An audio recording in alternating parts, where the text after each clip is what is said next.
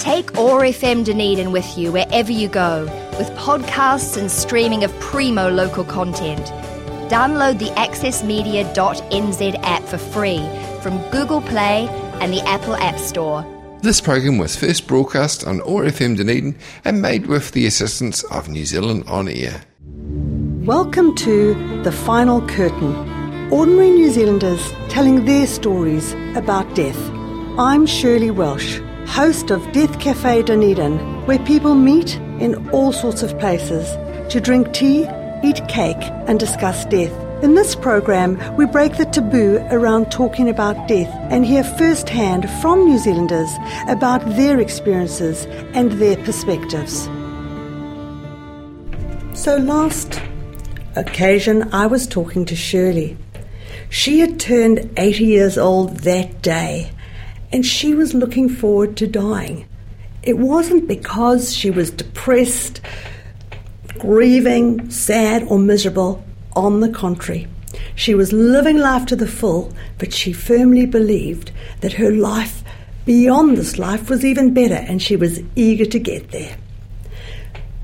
Today I'm continuing my conversation with Shirley because we chatted so much last time we didn't actually get to finish it. So hello again, Shirley. Hello, Shirley. Hello. Now, last time we were speaking, you were talking about the prospect of actually dying, and you were mentioning what you would do if your husband were to die before you. Now, your husband, Arthur, and you have been married for about 60 years. Yes. Now, what if he were to die before you? Are you anxious about a life without him? One of my daughters asked me that the other day, and I said, I'll just carry on as I am going. This was years ago. I heard this old lady, and she just came on Radio Reno. I don't know how she happened to even be there, but I heard what she said, and the light went on in my head. She said, I've been married, it was a long time, longer than us, and she said, my husband has died, and she said, I am not going through any grief, and I mean, that's a very big worry to everybody when they lose somebody, is the grief situation. And she said, I'm not going through any, because she said, on the morning of the funeral, I got back into bed with a cup of tea, and I said to the Lord, here I am, Lord, I am now your wife. Because she said, the Bible says, and I know this Bible verse very well, I will be the husband to the woman alone. And the light went on in my head. I thought, that's exactly what I'm going to do, and I am going to do that. If I hear Arthur's died, I'm going to do that very thing. And I feel I'm probably going to learn something else amazing about the Lord, because I'm figuring he's so amazing anyway, that to have him as my husband, I just feel it's got to be infinitely better than an earthly man. So I've yet to find that out, but I'm going to put it to the test, and I'm pretty confident that I'm going to learn new things. That must bring you a lot of comfort. Yeah, it does. Now, the fact that you when Arthur dies, if he dies before you, you're going to have another husband right away. Exactly. Yes. We know that. That's right. Now, you mentioned, or no, do carry on. No, well, I'm saying no one knows about these things till they put them into practice. And so I would be, once again, trialing something to find it out. But I've got so much faith in the Lord that I think I'm going to be in for some more amazing excitement to tell you all about. Right, well, that'd be fabulous. Now, you mentioned to me that there was a book that you read that really changed your life, and it was called Within Heaven's Gates by Rebecca Springer, and she wrote that in 1832. So can you tell me about that book and why it changed your life? I'm absolutely thrilled and excited to tell you about it, because that's the crux of the whole thing. Before that, I probably would have been more, I've always been keen to go because I do believe it's going to be miles better. But I would have been more into the category of, well, how's it going to go up there, sort of sitting on a harp, sitting on a cloud playing a harp type of sort of thing, until I got this little book.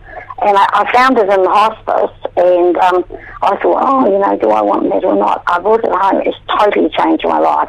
Because this lady, I've been reading a lot of near-death experiences, and I've spoken to a lot. And when I was only in my 30s, I had a real sort of survey within myself of going around people that I greatly respected. I knew them well and greatly respected them. One was a Baptist minister's wife, and he had died quite young, leaving her with some children plus twins of 2. And so I asked her if she'd had any experiences of him, and she'd had 2 very strong experiences.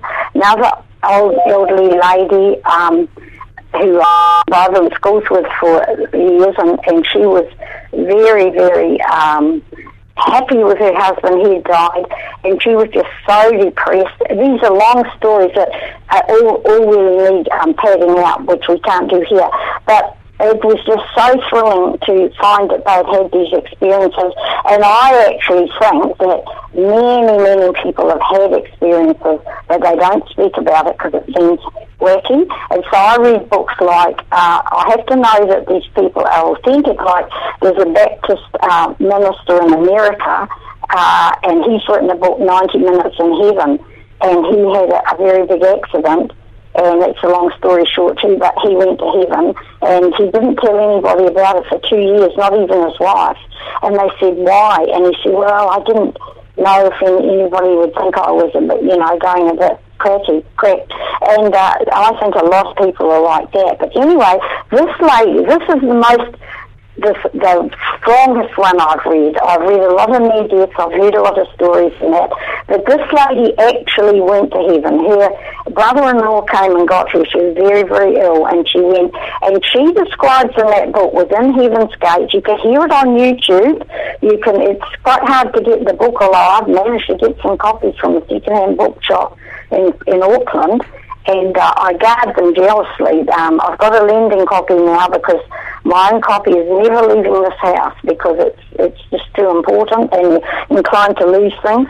And but it's on YouTube, and if you Wikipedia it tells you all about this very gracious lady. She was a Methodist minister's daughter, and she was the one that had this experience. And so this book is read on YouTube, and but in that she describes everything. She spent time like that. It is thrilling. It's absolutely thrilling.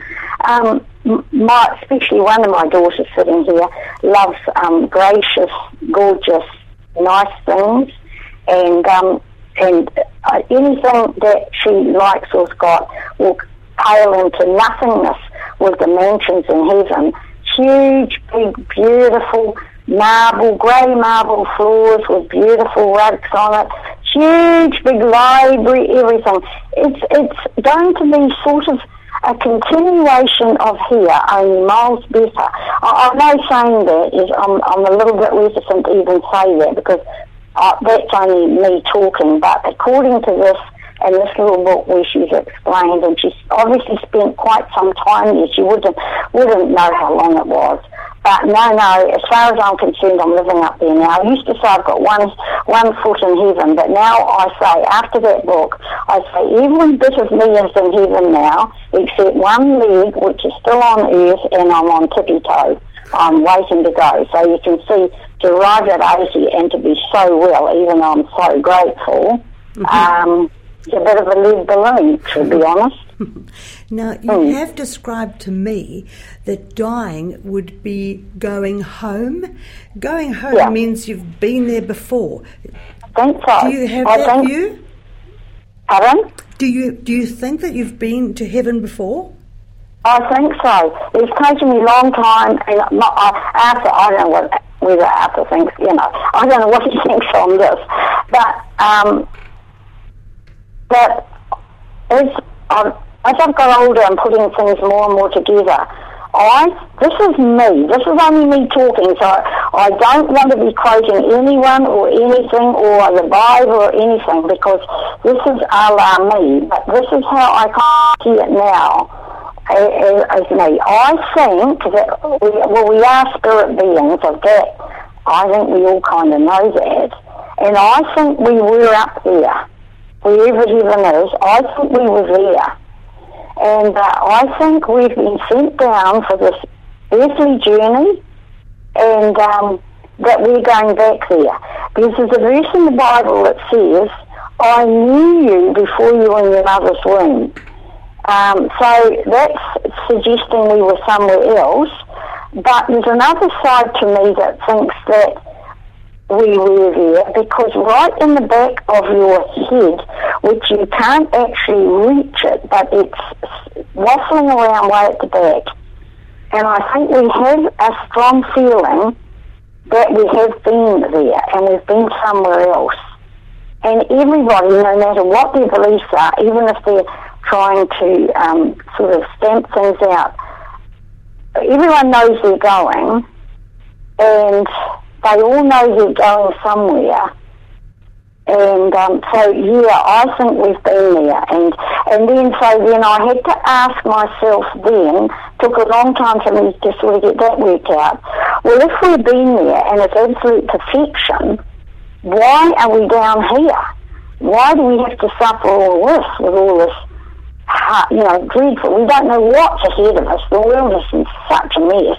Mm-hmm. And one of our girls sitting here, Shirley, gone through the earthquake, huge in Christchurch. Mm-hmm. Why are we down here doing that? And then I think, this is a la me, I'm not quoting anyone or anything, it's me. Mm-hmm. And I think it is, so we are making a decision whether we want to go back.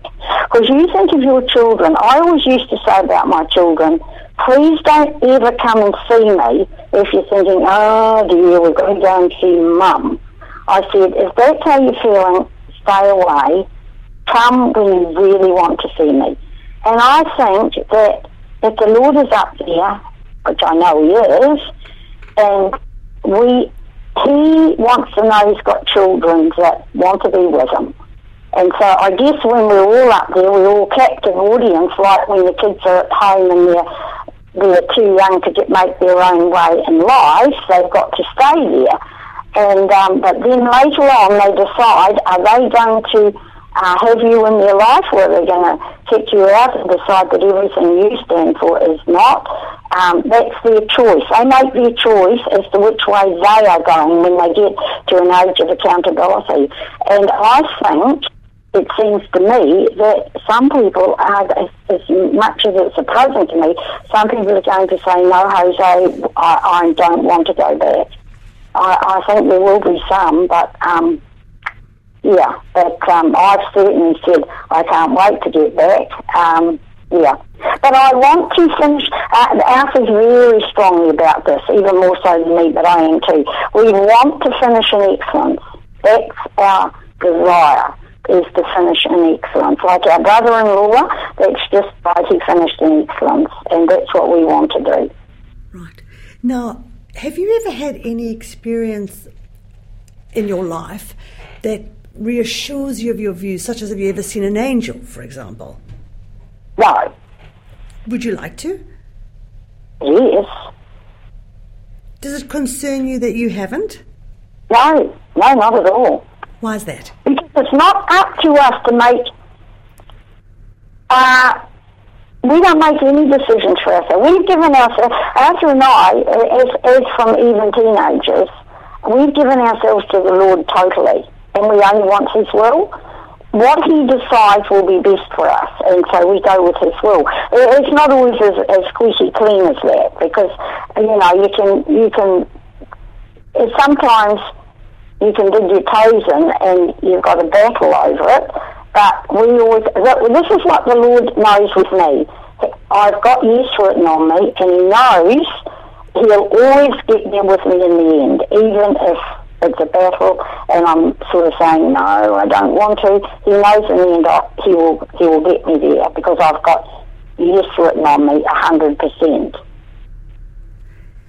Now, when it gets closer to home, in other words, to reality, where death is something that is very immediate to you. So, for example, you said that you'd had a brain tumour. Yeah. What was that like, and did that alter your view? Oh, it was terrifically scary when we first found I had it. I mean, who wants to hear they've got a brain tumour in the head that had to come out?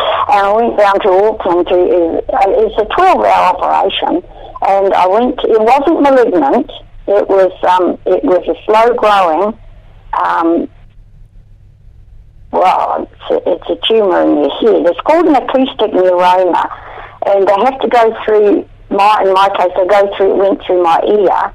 And so I basically got no hearing in the ear. They went through the eardrum, although I don't know, it sort of, I'm not sure. Well, that's what they did. That's what they told me they did.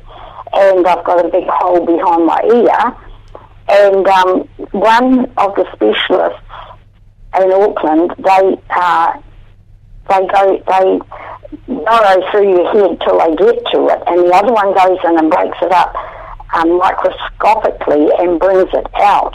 But when we went to see the first man in Auckland, Mr. Baber, and went in there, and he said to me, "Do you want to see it?" And while I was beginning, I was sort of trying to think, I don't know if I want to see it. He didn't even give me a chance to answer. He just banged it on his thing that brought up this scan, and there it was in my head.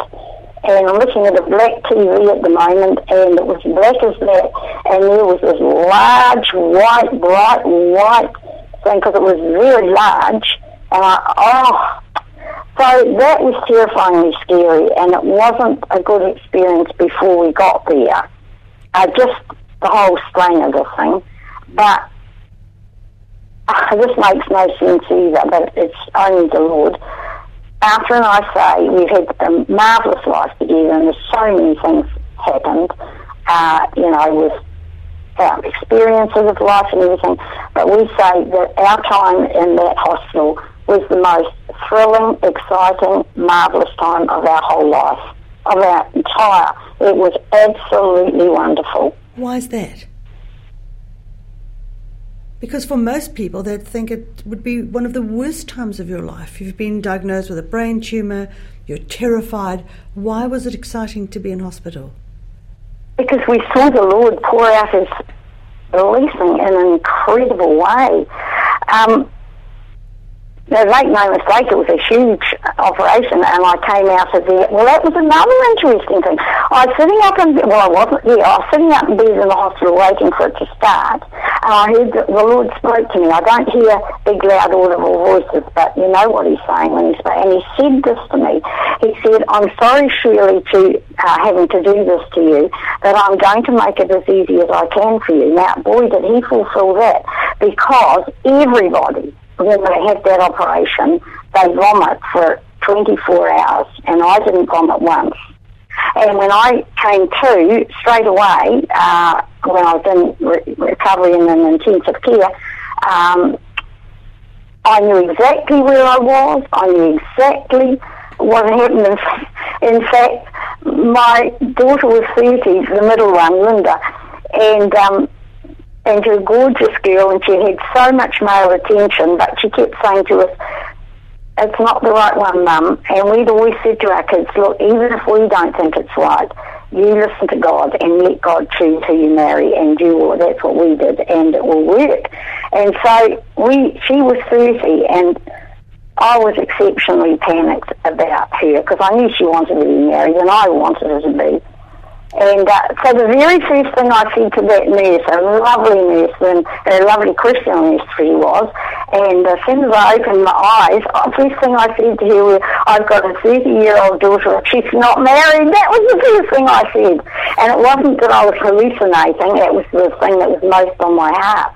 And but anyway, so I didn't vomit once, and they said to me within a couple of hours in the intensive care, they said, "Look, we can't justify keeping you here. We've got to put you in the ward." Usually people are in there for ages, quite a while. And so I was in the ward. Now, I had a terrific job lifting my head, because it was all bound up and everything. And so to sit up in bed I'd have to get the back of my head and sort of force myself up, holding my head because I just thought my whole brain would fall out, and I'd lie down like that too. But we ministered the whole time. We ministered in that hospital the whole time. I'd only been out sort of one day, and I was still just lying there sort of very, very happy. I was in no pain, and I was just lying there happily, but just happy just to lie there. And Arthur was down there. He stayed at the Backpackers across the road. He was fabulous. He was always there. And the matron came down to me and she said, look, she said, Mrs. Johnson, she said, well, there's a girl down the way from you here. She's having the exact operation as you. And she said, but she's not going to go through it like you. She said, she's an absolute mess. She said, would you talk to her?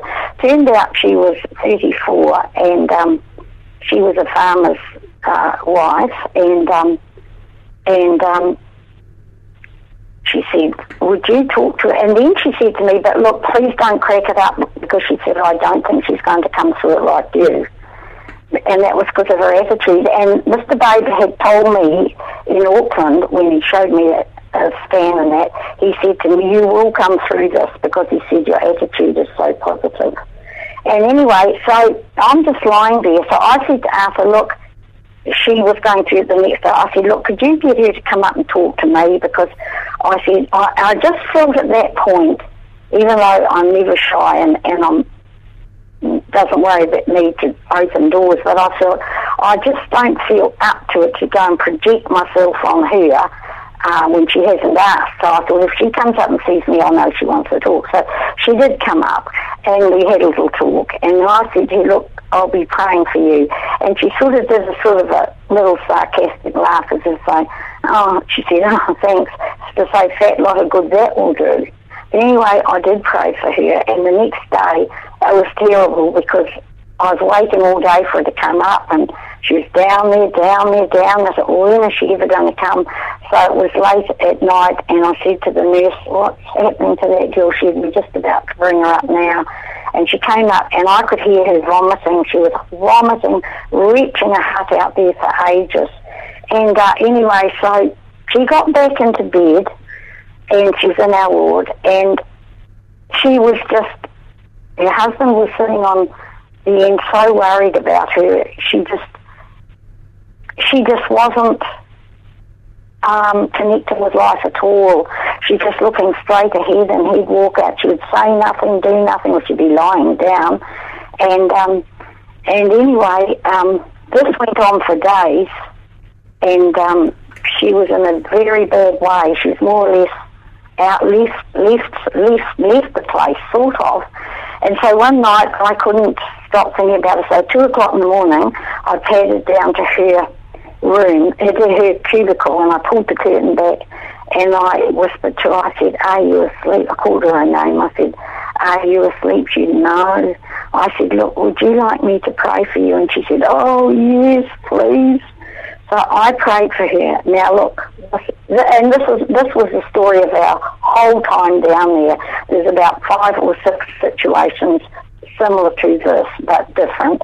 And the next day, Arthur came and got me, and he took me down to the chapel, because it was Sunday chapel service.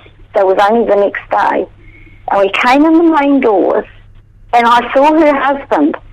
She's sitting primly on the chair, and he stretched right out along the bed with his hands behind his head, and I didn't even know him, and I yelled out, what's all this? And I said, what's all this? And I called him a sort of a name, and I said, is this a takeover? And I yelled it out from and there they were, and I heard him, when he went out the ward, I heard him say to one of his mates, he said, oh, everything's okay, Mum's back in the real world.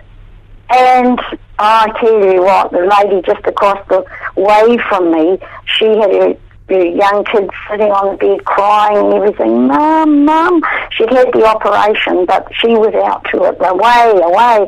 And the nurse came, she said, look, we're going to take her out. she said, because we've got to yell at her out in another room, see if we can get her to come back. And the kids were beside themselves, crying on bed. And I lay there, and I thought to myself, wonder what's wrong with that lady. I was just thinking like this, wonder what's wrong with that lady. And then I thought, she's lost the will to live.